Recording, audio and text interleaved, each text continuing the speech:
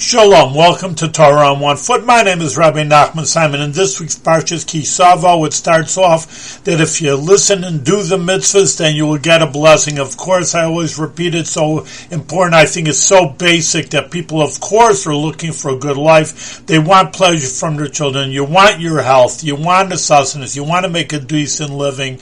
And the Torah way to do that is to get blessings. Obviously, you have to do what you have to do. You have to get married and to have children, and obviously you have to do with your health, eat right and exercise and go out and make a living, whatever you have to do.